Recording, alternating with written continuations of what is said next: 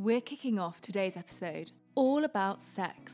Now, if you listen to our episode back all the way last year in December with Dr. Larissa, we started to explore the importance of self-love making. But I thought, what better way to enter the new year than with a podcast all about sex? Because sex really is an important pillar of our overall health. And I'm not quite sure why it's taken me this long to record an episode on it.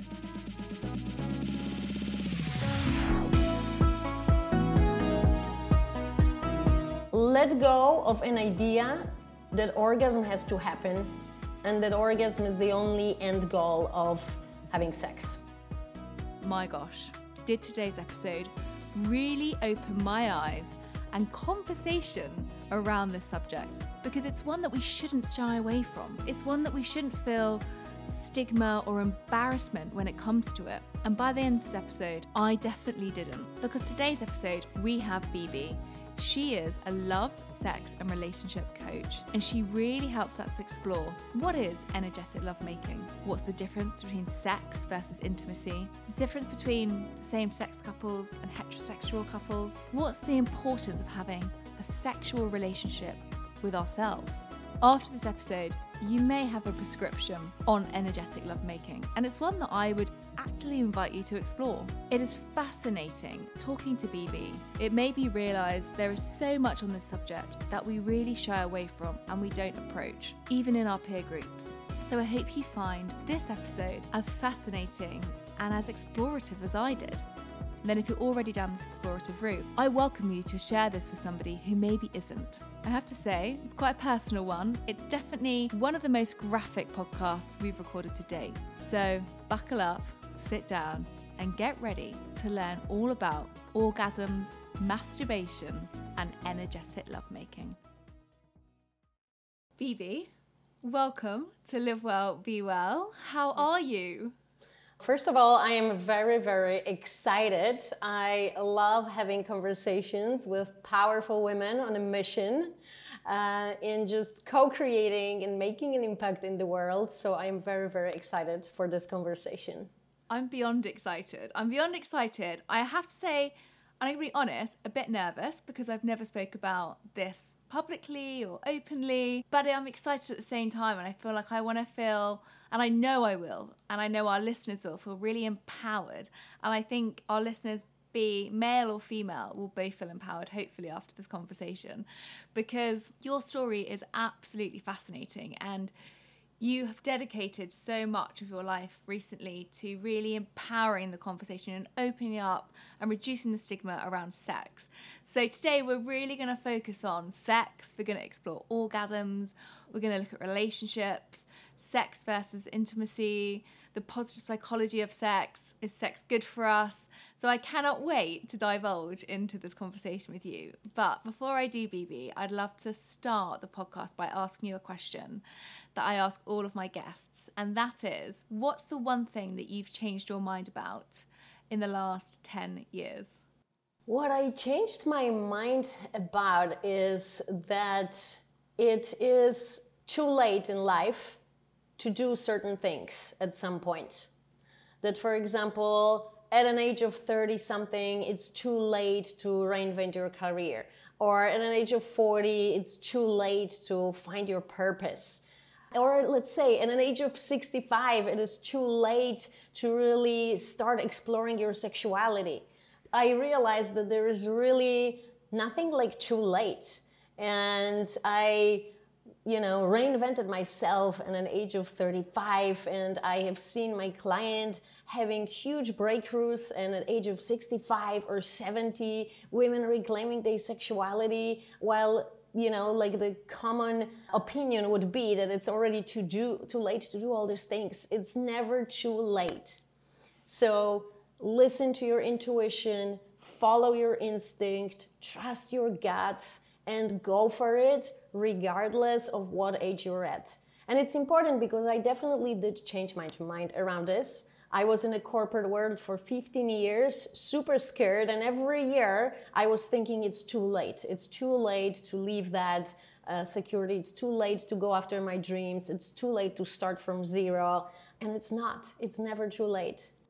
I love that. That gives so much hope, doesn't it, that it's too late? Because I think the biggest thing that so many of us struggle with is the fear of failure. And I think that really kind of digresses with that it's too late to do that because we're going to fail, we've missed the boat. And I can really resonate with you saying that, actually. And I would love to know, you didn't think it was too late because at the age of 35, you transitioned from the corporate world into a sex and relationship coach. And I would just love to know, how did you transition into that journey? How did you feel to jump the boat and empower women and men around the topic of sex? Because there's a lot of shame attached to that, even in an intimate relationship, talking openly. But you're now channeling this publicly, which is just amazing. But the confidence behind that, I'd just love to know what your transition was and your mindset was at that time. Yeah. And, I just want to clarify that and put it into context. Today, I think, is so much more common to be an online coach and to be a coach around sexuality. But when I have decided to do that, it wasn't as common yet. So definitely it wasn't because it was trendy or because I wanted to jump on a train of online coaching. I really left my corporate world. It was about 10 years ago. In 2012, I grew up in communism. And growing up, seeing my parents being so limited in many different areas of their life, they had no freedom, they had no financial means to do things they wanted to do, I decided that I'm going to change that. So at that time, for me, it was really brave to join the best university, then work for some of the biggest companies around the world and earn my own money and be successful and become a manager and live in New York, Sydney, Mexico City, São Paulo, being moved with a company. So I kind of, on the paper, had all those successful experiences on my resume, but on the inside, I was not feeling fulfilled. I was not happy. My heart was not singing. So for many years, I distracted myself from that void, from that lack of fulfillment. There's so many distractions that our society offers in abundance, from traveling, shopping, casual sex, partying, you name it. But after a while, it stopped working, and then I had nowhere to hide. And I really sat down and I asked myself, it was kind of a mini midlife crisis, because I really asked myself, okay, I know what I don't want, I know what I don't like, but what is it that I'm passionate about? What's my mission? What's my purpose in this lifetime? What am I doing here on this planet, right? It was such an overwhelming question that got me into my midlife crisis. But that was, again, the most powerful portal of growth for me, and finally led me to quitting the corporate life and the golden cage and the security of a monthly salary. And I embarked on a journey, and I had absolutely no idea where it's going to take me. And I've done all kinds of things, from medicinal plants, Vipassana, landmark, etc., etc. And I came across a course where I have awakened my sexual energy. And the teacher told me that I had a full body orgasm. I didn't know exactly what happened on a mind level, but I could feel it. And something clicked and something changed. And basically, life was never the same after that. And I started to explore. I wanted to know what it is. How can I come back to this state? How can I make it more sustainable? How can I call it in the time I want? So I started exploring. And then the more I was discovering, the more excited I got. And I basically could not stop talking about it, Sarah. I would go on dinners, lunches, breakfasts, gym. I would talk about this full body orgasm phenomenon everywhere. What is a full body orgasm? I think everyone's going to be listening to this going, yeah, we're going to answer that. Yeah, we're going to answer that. But so to finish this story, actually, the reaction is not what you think. You would think that people will be criticizing you, people will be judging. Actually, my experience is the opposite. People are so curious. People have so many questions around it. People are challenged and struggling in this area of their life. And when they hear someone speak about it, more than anything, there is curiosity and there's questions. So that was my experience. And basically what started to happen is that after those casual conversations, people would come back, friends would come back saying, hey, after that conversation, I think I had a full body orgasm. I felt energy, something switched, something changed. And I realized that just from having those conversations, there was a seed planted. They were given permission, and their experiences around sexuality started to change. And basically, I never planned on becoming sexuality coach. I call it more conscious sexuality coach. I'm a generator in my human design, so I usually wait for an invitation. So there was that invitation, and I was just there ready to see it, ready to accept it. And I saw that I was making impact on people. I saw that something beautiful was being spread and born, and I followed that intuition and I followed this calling, and then people came and asked for more. So that is how it kind of organically continued and evolved into that. So very different from my previous corporate life, when I would always have 5-year goal and a plan, and I would just, first have the goal and a plan and then go get it. This was the other way around.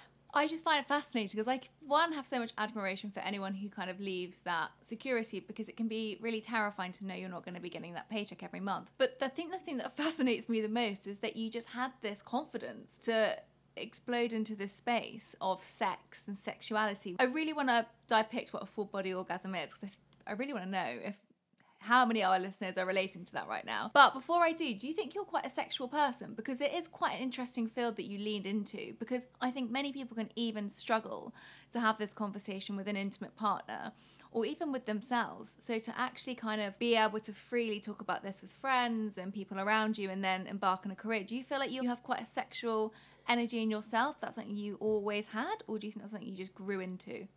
You know what, I do. However, I don't think it's actually related to the ability of having those conversations. I think what most importantly shifted for me is a perception of what sexuality is, what it can be. Because let's be honest, when we hear the word sex, because pornography is so readily available and because it is a source of education for most of us, immediately that picture comes to mind. So then there is a certain discomfort. If you shift your perception of sexuality as a loving presence, divine union, a ritual, an act of love, an act of oneness, togetherness, then do you feel uncomfortable talking about that? Do you feel uncomfortable talking about feeling as one with your partner, about feeling love, and about going into higher states of consciousness and losing yourself in each other and melting on a soul level? Does that make you uncomfortable? No, but do you know what I think society has elicited on us? Definitely, I really want to talk to you more about the pornography side of things, but I think there's so much around worrying that someone's going to judge you or the interaction you're having with someone, because I think having that intimacy is really important, but I think you can feel very vulnerable in that moment. And it's interesting just how when you grow up in sex education, you're spoken about how to not get pregnant, but you're not spoken around any other topics. And I think then we grow up with pornography, or we have this like lads locker room kind of jokey conversations, and kind of women are quite submissive, and I think it has skewed the conversations that we're all having. So when we might want to act on our desires, we might feel wrong or ashamed.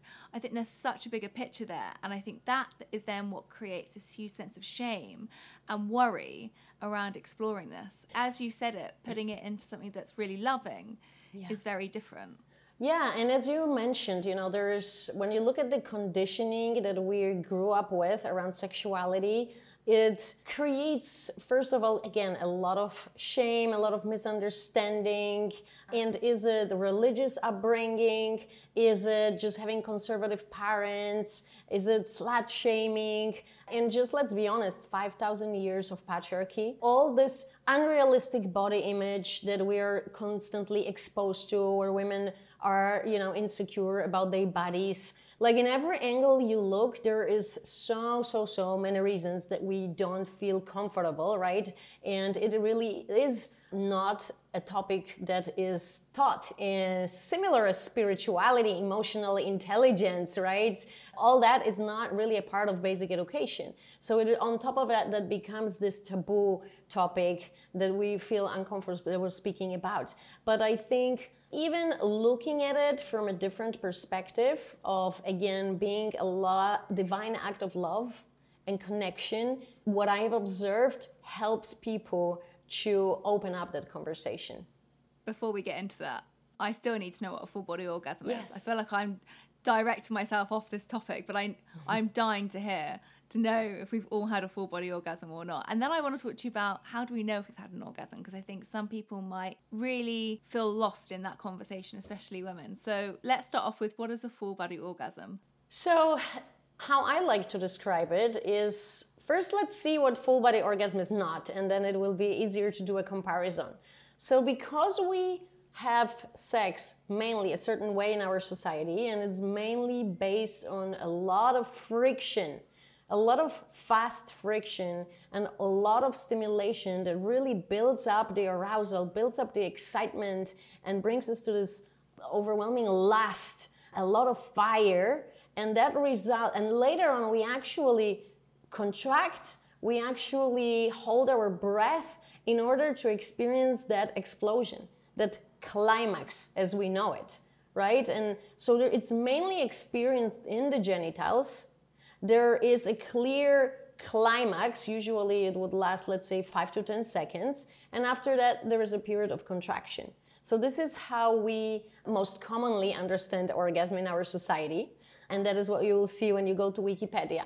Now, in my field, and let's say Neo-Tantra field, how we can talk about an orgasm is that when we actually focus less on the friction, but we're gonna slow down and we're gonna start being fully present with these different levels of arousal, with that pleasure, without taking it so high, without it being so fiery, so we can actually, again, be present with it, and then using the tools that allow us to move that sexual energy beyond the area of the genitals, right? So we can use breath, we can use sound, we can use relaxation, visualization, so that energy can actually start moving, and it can move away from the genitals all the way up to your crown chakra. And what happens when we move the energy from lower areas where it's dense, where it's matter, and we're going to start lifting it, it becomes more subtle, it becomes higher frequency. And also when we're going to start moving this energy to our belly, then to our heart, then to our chest, then to our third eye, the quality of that sexual energy will change and it will be experienced different. So what I like to say, it's really not at a genital focused and peak climatic experience. It's actually the opposite. It's the full body, it's more blissful, it's more relaxed. I actually like to say, Sarah, that instead of having an orgasm, you become orgasmic. It's a prolonged state of being and also a higher state of consciousness that you can be in for 20 minutes, half an hour, and you start to ride those waves and you're doing much less, but you being present much more. And you are allowing instead of chasing and forcing. And it's expansive rather than based on tension and explosion. And last thing I'm going to add here is that instead of directing the sexual energy downwards and outwards, we direct it inwards and upwards, and we retain it and we circulate it, and that's also where a lot of magic happens. I am absolutely thrilled that this week's sponsor is an app that I have been using on a regular basis since I came off my contraceptive pill. Natural Cycles is the only CE certified contraceptive app in Europe. Now, I personally love it because my decision to come off the pill is that I didn't want to keep taking hormones. And since it's an app, Natural Cycles is 100% natural, which means it's non-hormonal and has no side effects. It also helps teach you about your own body and unique cycles, which has been really helpful for me to track my periods and my mood. Now, Natural Cycles is for 18 plus and it does not protect against STIs. But if you would love to give it a go, Natural Cycles has given my listeners 20% off your first annual subscription and a free thermometer. All you have to do is use the code LIVEWELL at www.naturalcycles.com/livewell. I think it's amazing. I think so many times we are focused on instant gratification. That's how I feel like sex is portrayed to so many people, is like, just reach that orgasmic state. How quickly can you do it? I think it happens much quicker for men than it does for women. I think there's a lot of fog around how you reach that orgasm, what an orgasm feels like. So I know that 15% of women have never had an orgasm. And I think there's a lot of shame and stigma, especially for women, that can come around that. And they maybe feel afraid to open up about that. They maybe feel afraid that there's something wrong with them. Maybe they're broken. So could we maybe just talk a bit about what does an orgasm feel like? And if people are struggling to orgasm, how can they lean more into understanding what would work for them? Because it's not always a one solution fits all, is it? Absolutely. So I'm just, again, going to actually invite you, especially for us women, the orgasm can feel so differently. So I would like to say, first of all, if one of the listeners, if it is you, if you feel like you never experienced an orgasm, I actually invite you. There's a phenomenal book by Emily Nagoski called Come As You Are, which actually explains that you are absolutely normal, and I think it will be very informative and assuring.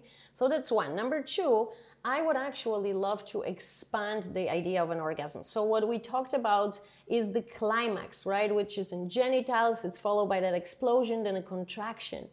But for us women, we can really experience orgasms in so many ways. First of all, we can have crygasms. We can have laugh-gasms. We can have anger-gasms. Women in my courses experience all of those. Then we can have a full-body orgasm. Then we can have an energy orgasm. Then we can have a breast-gasm. We can have a clitoral orgasm, G-spot orgasm, cervical orgasm, anal orgasm. Then we can have, really, I experienced the neck-gasm. Experiencing that intense pleasure where you bring all your energy, when you bring all your focus and all your presence, it can absolutely feel orgasmic. So I want to really expand this crygasm. I want to expand the idea of what an orgasm can be.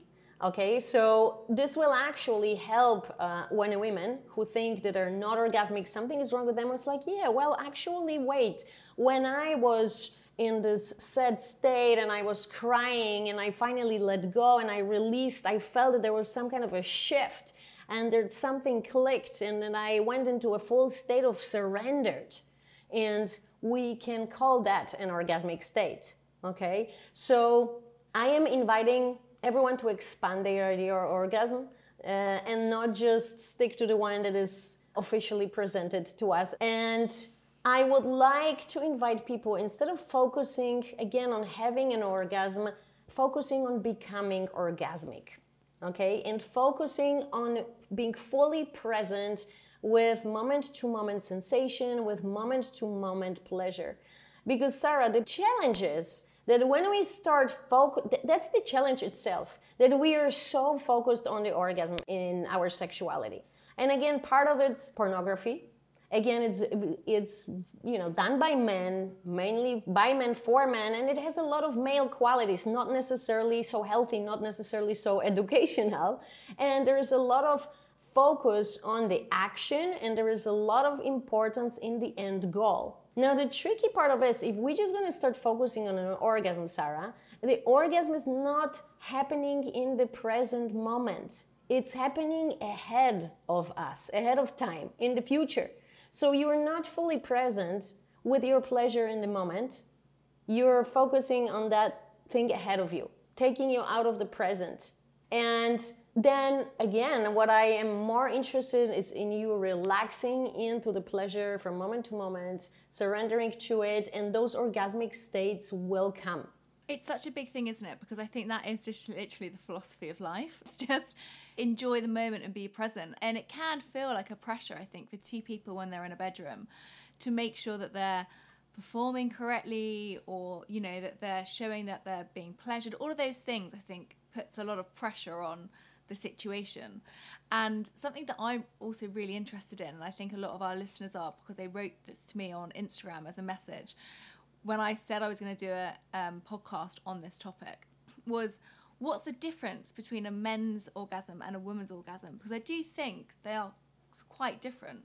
Women can have multiple orgasms, it seems, but men can't. So what's the difference between a men's orgasm and a woman's orgasm? Or have I also just got that wrong? Yeah, no, that's not wrong, I would say. There's nothing right or wrong. They're just different perspectives and points of view. So I would say it depends which lens you're gonna look through. If you look through the body geography, right? Male orgasm will be mainly from the penis and anal orgasm, right? Like if you look at our geography, actually there is a breastgasm, nipplegasm, there's a clitoral orgasm, there is a G-spot orgasm, there is a cervical orgasm, right? So there is a little bit more of a variety, but what I would like to focus on here is actually the fact that those energy orgasms, those full body orgasms, those valley orgasms, those orgasmic states are possible regardless the gender, regardless how you identify yourself. We all have sexual energy and we can all tap into it, and we can all use tools like breath, sound, awareness, intention. Do you see that? So depending on which lens you're going to look through, then there will be different possibilities. So how could somebody reach multiple orgasms? So say there's a listener listening to this now and they're really inspired, but they've never reached a multi-orgasmic state, and they've never maybe even heard of half of the orgasms that you've just listed. I think when we first spoke, actually, you said there's 150 different types of orgasms. So they're like vast. I don't know if I said that, but I think it was written somewhere. There will be, again, depending who you talk to, there will be different number of orgasms.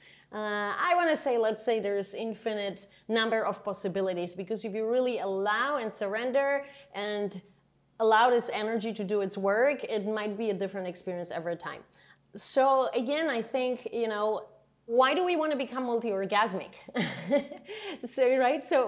Because look where we're going. We're again going after the orgasm in this conversation. You see that? Yeah, I do. But I think so many people have never heard of maybe these terms. And I think it's also depicting that it's not just through one type of sex. There's so many different layers that you can reach these states, which absolutely, I think we're very fixed on. No, maybe it's part of foreplay, penetration, and then that's sex. And I think what I'm hearing from you, and what sounds quite obvious from how you're explaining it, is that there's so many other layers to having orgasms. But how do we feel confident enough to tap into that? What's the kind of the routes to access these? I want to revert the answer a little bit, and I would say the following. So if you ask someone who asked a question, okay, I want to reach this type of an orgasm, I would say, okay, what will that bring you? What will achieving this type of orgasm or experiencing this type of orgasm bring you that you're looking for? And it might be, the answers might be maybe a release, a sense of relaxation, a sense of closeness and intimacy with my partner, pleasure. So what I am really interested in is all these things, not just this one point. So what I observe is that we actually often in our society, people have sex, but they are not intimate. They are not feeling connected. They are not feeling nourished. They're not feeling fulfilled. They're not feeling energized after the act of sex. And maybe they even had an orgasm. But again, it was just that short friction kind of action-oriented sex with a short peak orgasm, okay? To me, the interesting question is how to shift our experience of sexuality so we can bring all these things that we're looking for in the orgasm itself. And sometimes they don't necessarily mean you have to have an orgasm. Do you see that? Yeah. So, for example, how can people start exploring this? I actually would love everyone to start exploring it with an idea that you don't have to have an orgasm, neither when you self-pleasure nor when you are having sex with a partner. I want you to shift your awareness, shift your focus on being fully present in the moment. That's what I'm going to invite everyone. And then watch what happens. When you start applying all these tools, the orgasm will happen as a byproduct. The orgasm will happen as a byproduct of you being relaxed, of you being present, or you feel safe, or you feel connected, or you really being in tune with your body. But we don't have to be so obsessively focused on that. So again, I would say taking away the goal-oriented approach, because this actually will allow us to relax, to drop in, to stop the performative pleasure that we're so used to. Stop thinking, oh, what am I going to do next to get there? What am I going to do next to impress my partner? And just letting go of all that pressure will change the dynamic. I would love everyone to slow down. I would like to slow down, not just for a minute, but for the entire time. Because it is in the slowness that we can tap into more subtle sensations, that we can actually start feeling energy, that we can practice meditation, that we can be enjoying a very soft, gentle touch. So slowing down, and actually, I would say the number one tool, if someone just walks away one tool from this podcast, which is I would invite you to bring conscious breath to your practice. So normally we are fast, shallow chest breathers, and that it's perfectly fine because it activates our fight or flight nervous system, the analytical mind. But if you really want to drop, and if you really want to relax and you want to move away from the mind and into your body, and one of the questions that I get the most, or one of the challenges that I get the most, is people telling me it's just I'm so in my head, I'm so in my mind, it's so difficult to relax and be fully present and let go. So breath is really one of the number one tools for that. For a reason, it became so trendy now. Okay, so I just want you to bring awareness to your breath, and I would love you to start applying deep belly breathing. If you have no experience with breath, breathe in through the nose. If you already experienced different types of breath works, you feel more confident, you can breathe in lightly but deeply in through your mouth. And in either case, you're going to be exhaling with your jaw relaxed, exhaling through your open mouth, making a sound. Those vocal cords will tune in your vagus nerve. It will actually help you to relax even more. So just with that, your experiences will start to shift. Okay? And now there is one more trick to this homework. And I'm a big proponent of that. And if anyone follows me, you know that I am a big fan of self-love practice. I on purpose don't use the word masturbation because I feel there's such a negative charge when it comes to that.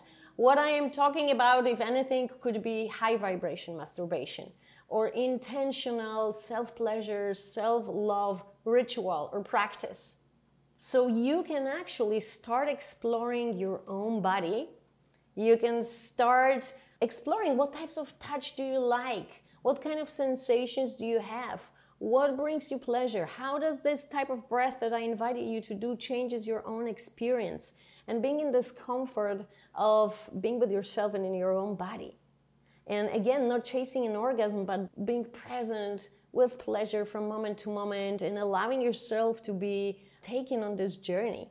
I would say 1 hour journey a week. I invite everyone to schedule 1 hour self-pleasure practice into your calendar a week and think of it as combining spirituality and sexuality, combining your meditation, combining potentially even your yoga practice with pleasure, which is healing, which pleasure that is your birthright, which pleasure that is such a beautiful way to honor our body and actually also experience self-love. So we can kind of bring all these elements together in that 1 hour.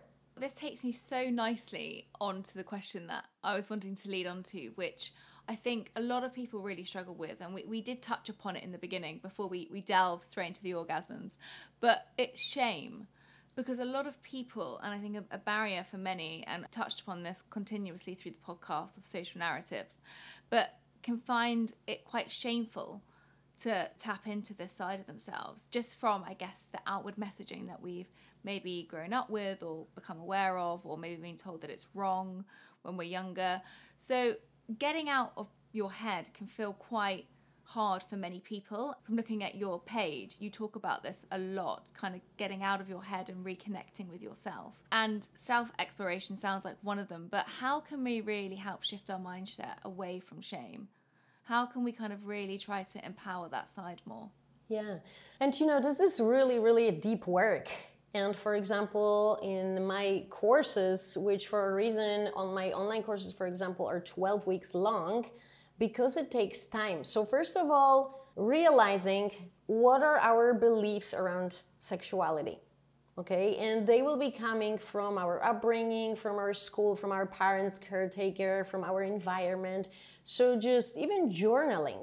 What messages around sexuality did I receive from my school? What messages around sexuality I received from my parents? Or maybe what kind of experiences or events in my life, especially in my childhood, shaped my view on sexuality? Okay, and again, this is a very deep work, because if you even look at the research, it shows that, for example, in the Americas, there is 1 in 4 or 5 women that have experienced a history of sexual abuse, right? And this will leave a mark on your entire life. Now, it's not as easy as just telling yourself, hey, from today on, I'm not going to feel shame for around that, okay? Because these are deep defense mechanisms and neuropaths that sit in our subconscious mind, right? So the first quality that I'm gonna invite is awareness and then compassion. And this is really, really important. Instead of judging yourself or beating yourself up or criticizing yourself around, oh, I feel shameful, I am not experiencing, I cannot liberate myself in bed. Hold yourself with love and compassion, because that defense mechanism is there for a reason, okay? And it's been working very, very hard to protect you for so many years. Now, secondly, I would recommend, especially, and let's be honest, Sarah, again, between the history of sexual abuse, slut shaming, insecurities around our bodies, there are a lot of deep limiting beliefs that we have. So I would do a work around it. And is it a course, or is it, is it a coach or a therapist, or is it a retreat maybe? So finding a way that resonates with you, but being held through this journey. We don't have to do it all alone, and we don't have to do it all ourselves. And I think, what is so powerful is that it's the first time in the history that we are openly having these conversations. It's only last few years that there are podcasts, books, courses. People are invited to be on stage, on Goop, on Netflix, around the topic of sexuality. So for the first time in history, we have access to so much information, to so many teachings, to so much education around it. So let's take advantage of that.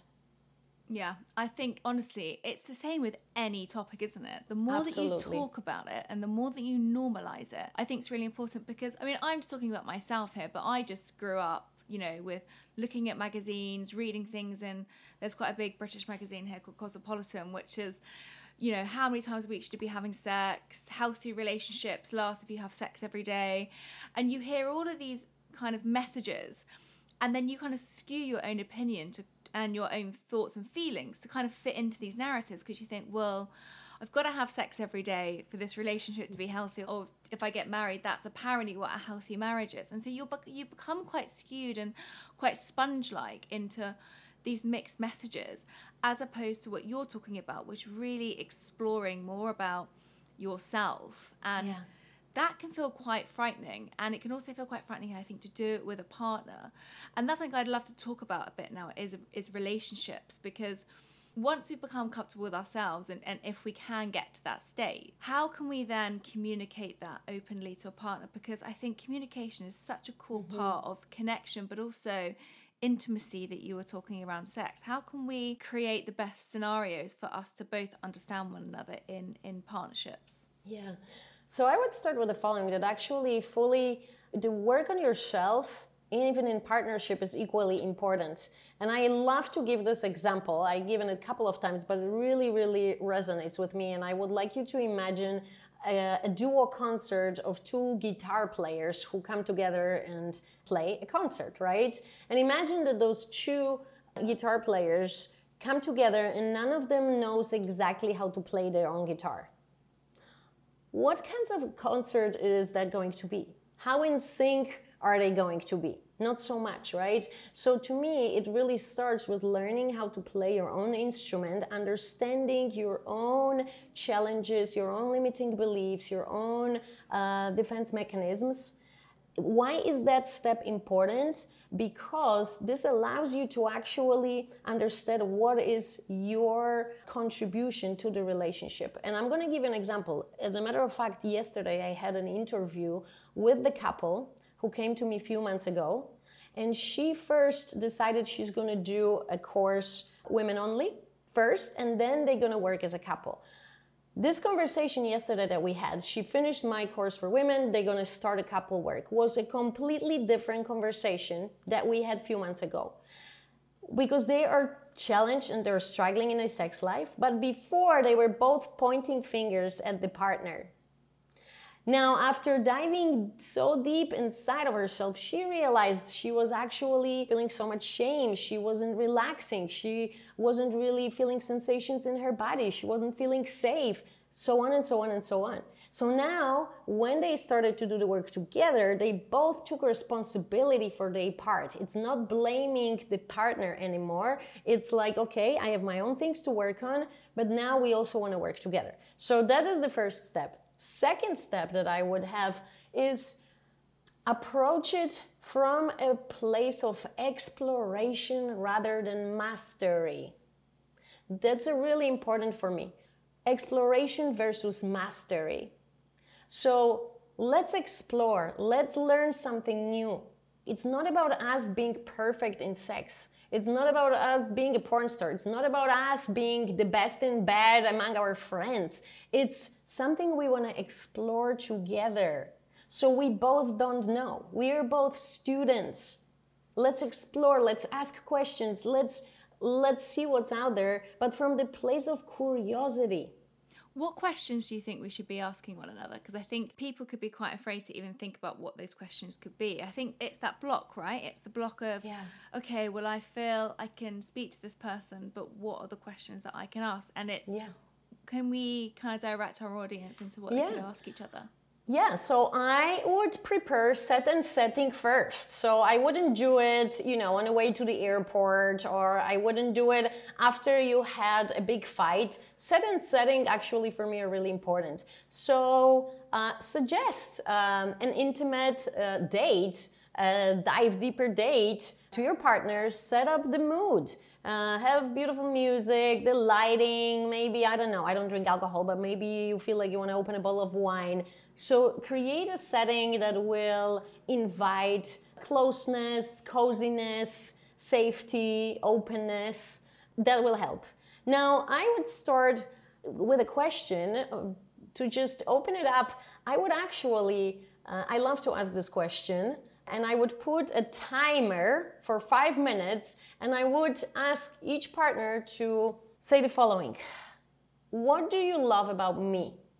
And then the other partner has 5 minutes to talk non-stop about everything they love in their partner.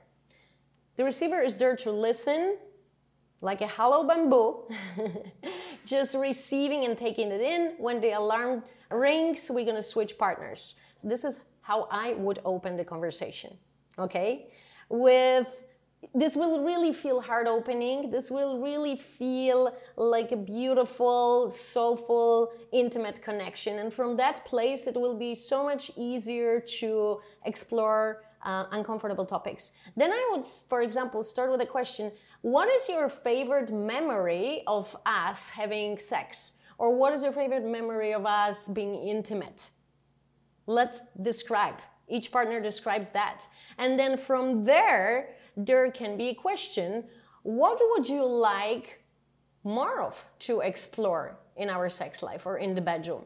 Is there something that you have fantasies about, but we never really went there? Is there something new you want to learn? And really asking an inquiry question. And from there, do you see the difference? It's not about you suck in bed, you're doing all wrong. It's positive psychology, isn't it? It's exactly about leaning into actually the positives and the things that you can grow into. I think there's a lot of worry, a fear of doing things wrong, but actually you can do a lot more right if you communicate. I think that's kind of the key part that I'm hearing here. And exactly. So from this conversation, we can go further and What's your favorite position, or what would you like to explore more of? What is something we have never done before and you would like to explore? So this is one route how I would go. Another route that I also invite people to take is, for example, whoever is listening to this podcast and wants to bring it to their partner, do exactly the same. Open a bottle of wine, have maybe a cheese, I don't know, or something else if you're a vegan. But prepare a nice, sexy date and suggest to your partner, hey, I have listened to this podcast, or I've read this book, or I, saw this series on Netflix and it sparked my interest. I think it's really important for our relationship. I would love to explore that more with you. I would love to have a conversation and see what you think. I would love to bring more openness in that topic. I would love for us to listen to this podcast together, or to read this book together, or whatever it is. Would you be open for that? It would mean a lot to me. You would make me really, really happy. You see that? So this is how I would invite, because what it does, it's that you're not coming to your partner, hey, I listened to this podcast, it seems like we're doing everything wrong, and you suck in bed, right? You're only gonna slam his ego. Instead, you are both in a position of students. So it's like, hey, I am also new to this. I also just heard it, but it's resonating with me, and you are important for me. This relationship is important for me. So I think it will be really beneficial for us to listen. And this is another one that I really want to ask you, which will lead into this question, is how many times a week should we be having sex? I don't have an answer for this question, because I think the question itself doesn't make sense for me. Because first of all, there is a word should. we should not should. Okay. This is true. But I say this only because exploring this podcast, the amount of times I've read questions of, this is how many times you should be having sex to fulfill a happy marriage, or this is why sex is so good for you, for your immune system, for your sleep, all of these things. And funny enough, I mean, this is a personal side, but I have always suffered with night terrors since I was a kid. And I actually got taken to a sleep clinic where they basically put, I don't even know what you call them, but things all over my head, and ECGs and tests all over my body, and basically I couldn't sleep in a sleep clinic because I was wired up to the max. But the next day they told me that absolutely nothing was wrong with me, my brain was working fine, but I was just highly stressed, and that's why I was having night terrors, which was interesting because I've been having them since I was a baby. So there wasn't anything kind of profound or anything had changed in my life. I didn't have a stressful childhood. So I think, for me, I was like, okay, well, obviously this is still affecting me, I need to take action. And it was the weirdest conversation I've ever had, because the consultant actually just sat there and said, what we say to people that are really stressed in the sleep clinic is just have lots of sex. Yeah. And so it was this interpretation of, okay, well, I know that there's lots of elements that sex is good for, but we are bombarded a lot of the time with sex is going to solve all of these problems, which can be really misconstrued. So I think, especially if you're in a relationship and maybe one person is wanting more sex in the relationship and the other's less sexual or needing it less, or maybe enjoying it less, maybe that's the issue there. It's very complex. But there is this kind of like overwhelming question that I always hear is, how many times a week should we be having sex? Yeah. And I just want it to be resolved. Yeah. So, so I tell you why this question, again, for me, doesn't make sense, because we go through seasons in life, for example, right? And we go through seasons in our relationship, and there will be spring and summer that we are more active, and then there will be moments of fall and winter when each partner goes more inwards. And I would love everyone to honor those seasons, both within ourselves and within our relationship. Also, it is different when you just had a baby. It is different when you're going through health issues. It's different if you're just happily newly married and you're in the age of 30, or you are, in the age of 60. But so for me, imposing a number doesn't really make sense, and I don't think there is one answer for this. Now, I'm going to, again, shift the answer a little bit. So what I would invite couples to do, and what I do as a part of my course, or what I do with my clients, is scheduling an intimacy time once a week, ideally 2 or 3 hours, okay? And so there is something in the calendar, and I love, Tantra Tuesday, Sensual Sunday, do what works for you. Maybe for some couples it's once a week. Maybe, it depends. Make it work for you. Don't put something that is completely unachievable, because you're going to get frustrated and you're going to abandon this really fast. So adjust it to what really can honestly work for you, and have this space. Now, in this space, it doesn't have to be sex. I want you to drop in. I want you to relax. I want you to share practice. Actually, on my website, there is a free 1-hour practice for partners called Soul Connector. Follow that audio. Get intimate. Become vulnerable. Connect on a soul level.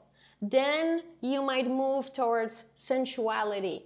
Then connect, definitely connection with the body. And what I mean by that intimate date is not just going to a restaurant and drinking wine or going to a cinema. I really mean quality time with each other and involving our body. But again, it doesn't necessarily mean you have to have sex. But I want you to be relaxed and present enough to see and to allow yourself to your bodies to speak of what they need. Again, if you're relaxed enough, if you feel safe, if the pleasure is there, if this fire is being ignited, it will naturally transition to maybe intercourse. But it doesn't, again, sex doesn't always have to be intercourse, okay? In my courses, for example, I teach beautiful breast massage. And for so many women share, it's been so beautiful, because when the week of doing that, they know they don't have to have an intercourse afterwards. Nothing has to happen. No one is pressured. They just can relax and then decide if they want to continue or not. But they can fully receive this breast massage. And sometimes this will be the intimacy we are craving. Or a penis massage. Or hugging and just exchanging energy, because we can exchange this energy even being fully in our clothes. So having this 1-hour intimacy time, which, can take different forms. This is what I would recommend. It's completely transforming that perspective, isn't it? And it's Absolutely. around the intimacy side. But what would you say to people who aren't in a relationship then? How can they kind of create that space for themselves? To be honest with you, I am not in a relationship. And how do I create this for myself? So I bring the topic of conscious sexuality very early on, especially when I see that we are vibing, right? There's like a second date and I see that there is a potential for deeper connection and I am interested. I will bring the fact that I am interested in exploring conscious sexuality, that I like to talk about what each of us enjoys, what are our boundaries, what are our desires before we actually proceed any further. And I actually, again, use my own practices. This is why I have done this free practice called Soul Connector, where I go for a set of beautiful, intimate questions. So we kind of really become intimate before we even touch each other. Then I really like to slowly move into the realms of sensuality. So it's not just straight into the panties.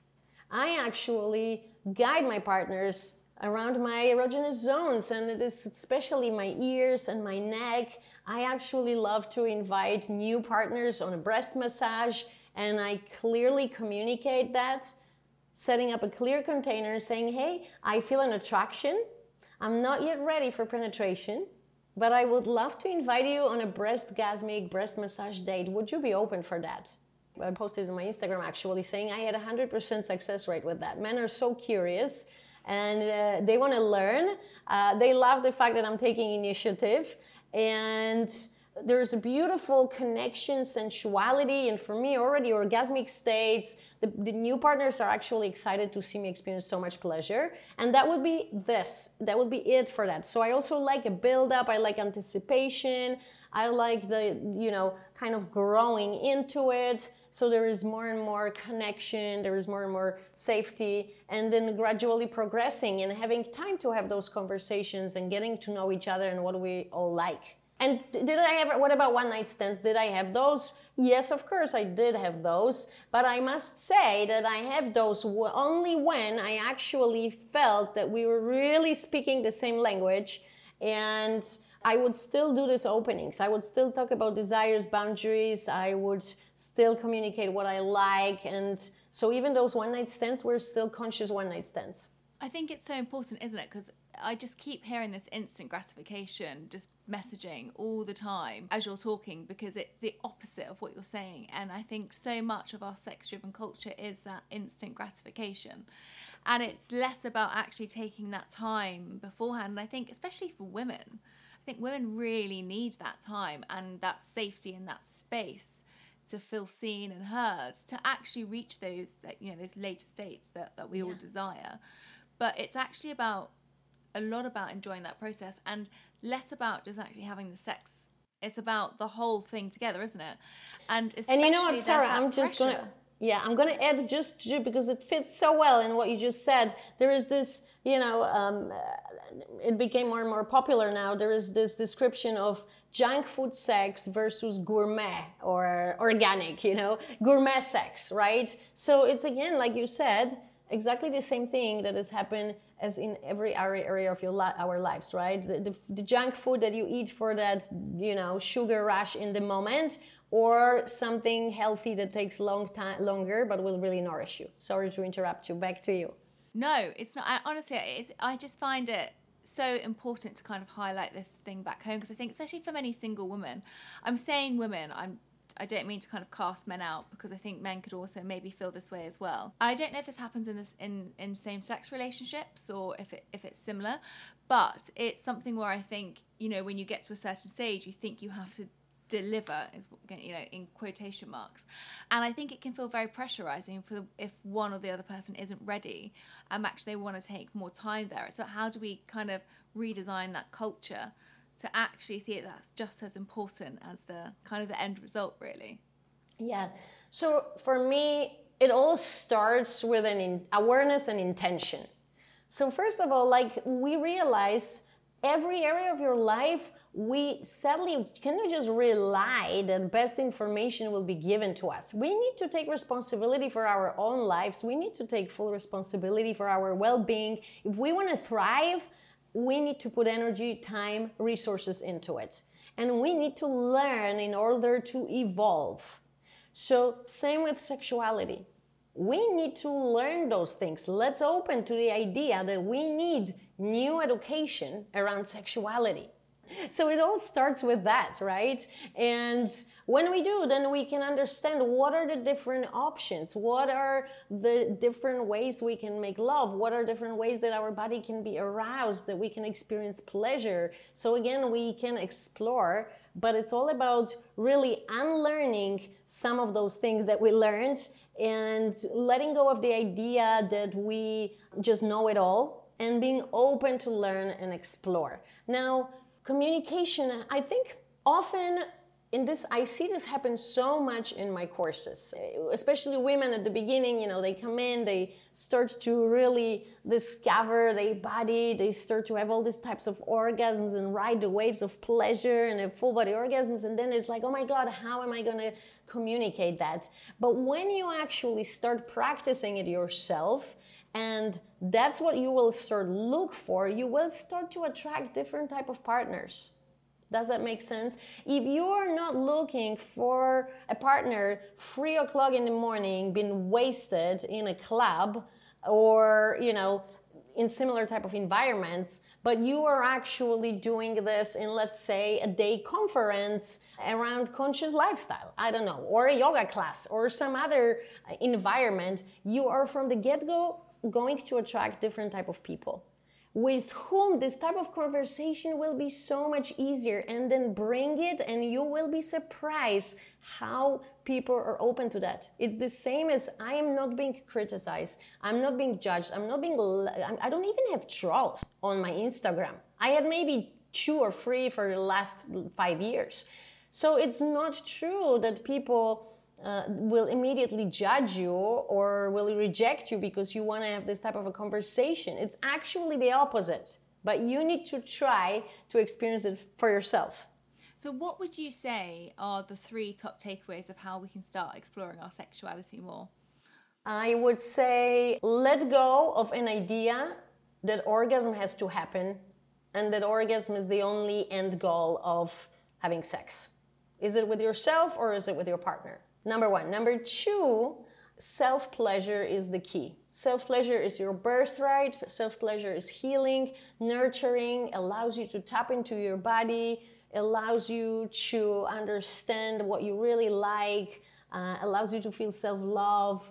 So many different things. I can go on forever. So practicing high vibration masturbation, or if you want to call it conscious, intentional self-pleasure, self-love practice. So that's Can I just step in on that one thing there? Yeah. For the top takeaways for the masturbation side of things, we spoke about that self-exploration earlier. You say put 1 hour aside a week for that. Yeah. Do everything like you would make love with your partner. So prepare your space, put a music on, light up some candles, some senses, start with a little bit of relaxation. Is it some kind of a breath work or guided meditation or a little bit of a dance or some shaking? Again, do a little bit of practices that you already know and enjoy that are going to allow you to slow down your mind and come closer to your body. And then don't go straight to the genitals. Explore all your body. Become aware what level of arousal are you at, low, medium, high, and then kind of going through the wave, not chasing the orgasm as fast as possible, but really enjoying the medium state of arousal, and then enjoying the high, and then slowing down to a medium again, and riding this wave using breath, using relaxation and sound. These are some of the things that we talked about. And enjoying yourself without any particular goal in mind. And one time you might be crying and releasing, another time you might be experiencing full body orgasm. So just welcoming whatever is, allowing, relaxing into it. So that hopefully that helps for this self-love practice. So that was number 2, right? And number 3? And number 3, adopt a mindset that there is so much to learn, that there is so much more to sex than what we know as a default, that there is such a huge opportunity into learning. And is it me as a teacher, is it this podcast, is it books, is it a retreat? There is so much available there.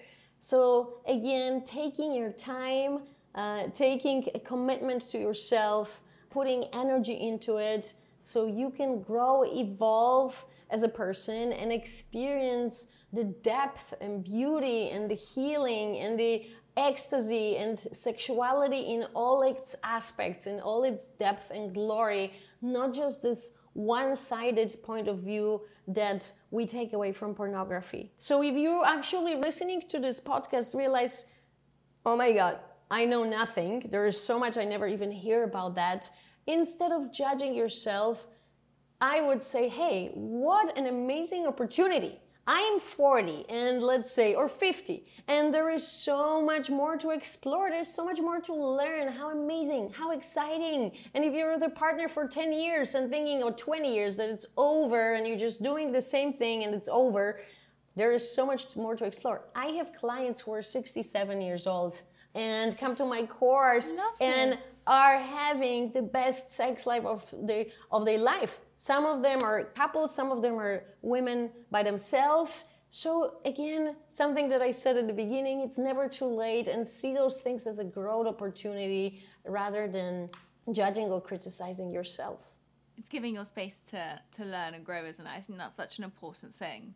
And I think it's about giving yourself self-respect to actually allow you the opportunity to go into this. I think a lot of us can feel quite stigmatized in not even just in this area, in so many areas where we maybe don't relate to instantly, or we've had, mixed messaging given to us. So I really hope this empowers so many. It's empowered me for sure in so many areas. And I think, it's hopefully not just women that are going to listen to this. It's hopefully men that are going to listen to this and feel that there's more of that connection energetically, which is huge, on the intimacy level. And actually that it's not always leading to penetrative sex, which is something which is always the end goal, but not the goal of this conversation that we're wanting to bring to everyone. Yes, absolutely. And this is also what I observe is there's a ripple effect. So whoever starts to practice that, you can actually see the difference, Sarah. Today, I even received a message from one of my clients. She's been a longtime friend, and she shared with me, you know what, it looked from the outside, it looks like it's more about sex, but I actually see changes in every area of my life. I love myself more. I am not triggered from things I used to be mad about. I am more calm. I am more creative. I see myself changing in so many other areas, and I'm just blown away how this work influences me in every area of my life. And my husband notices that too, and now he wants to learn more too. So start with that's yourself. That's the goal, isn't it? You inspire others. Goal. And I do think that's like with any health behavior, and I'm going to put this under a health behavior because it's one of the main ones. But I do think that as soon as you start changing a health behavior, you inspire others. And it's exactly what you've done by leaning into this work, sharing this work, exploring this work more for yourself and your journey, but also, you know, now you are inspiring so many. So thank you so much for coming on here and talking us through this journey. Even though I did spend a long time on orgasms, I do think it was important to start with. Absolutely. But I'm so glad that we ended up going much more faster and broader, and hopefully many people are going to go and have an hour of sex exploration, self-exploration. So yeah, solo sex or, you know, or partner sex, both equally valid, equally beautiful. So, Bibi, before you go, the last question I always leave with my guests on this podcast is, what does live well, be well mean to you?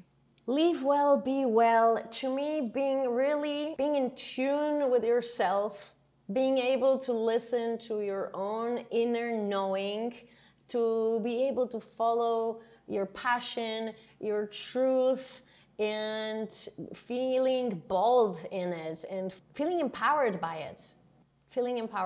And to me, then that spills into other areas of your life. And when I started to listening to this voice, trusting this voice, speaking my truth, doing what I believe in, then everything else, really, my well-being kind of, you know, exploded exponentially, and I was able to follow my purpose, to be of service, to experience more joy in life. So yeah, that would be it. I love that. I think honestly it's just really inspiring, and I think the empowerment does really start with oneself. So it's been a really empowering episode, and thank you so much for sharing it. For anyone who you've mentioned through this, you've got courses and resources, and I'm sure that there's much more that people can explore deeper into this topic. Where would you advise them to go? So in terms of social media, my main channel is Instagram, and because of my very complicated Polish name, I am called Planet Bibi, which is even from before I started all this journey, which is planet like planet Venus, and then B-I-B-I. And then you can really, in my link in my bio, you can find so many things. But if you are not on Instagram, you can type in energeticlovemaking.com, and it will redirect you to my main domain with my name. And I have also so many free practices for women only. There is erotic glow activation for couples. There is a soul connector. So just download those and see how that feels. And if you then ready, if you're feeling into it, I have courses for women, for couples, Ladder to Bliss, Ecstatic Lovers, Orgasmic Embrace, online. You can do it from anywhere in the world. I have clients from all over the world calling in from the comfort of your own home. So it really, really allows people to feel safe because they are in, again, the privacy of their own homes when we do those courses. So much beauty with actually the online world that comes. I love this. I'm definitely going to go and explore this after this podcast. Bibi, thank you so much for sharing such an insightful and important episode. I can't believe we've not done one on sex before. We're 100 episodes nearly down, and this is the first one we've actually grasped the concept of sex. But it's so important, and I'm so glad we did. So thank you so much for coming on this podcast, and I'm sure we're definitely going to have to cross paths again and get you back on. Thank you so much. And again, better later than never. And I hope it paves, the way for many more other teachers that are now coming in this space. Beautiful, powerful. It's just amazing to be this part of that transformation. Some people even say that Tantra is the new yoga. And who would think 50 years ago that there will be a yoga studio around every corner, right? And, hopefully it's going to be the same around conscious sexuality and people being able to have those conversations and understanding of that. So thank you. Thank you so much, Bibi. Thank you for listening to this week's episode of Live Well, Be Well. I really hope you enjoyed this episode, and if you did, please can I ask one huge favour? If you could subscribe, share and rate this podcast, it would mean an immense amount to me and all the fantastic guests who come on to share their expertise and knowledge with us. It will keep this podcast growing and it will allow us to continue making episodes. Until next week, I hope you all live well and be well.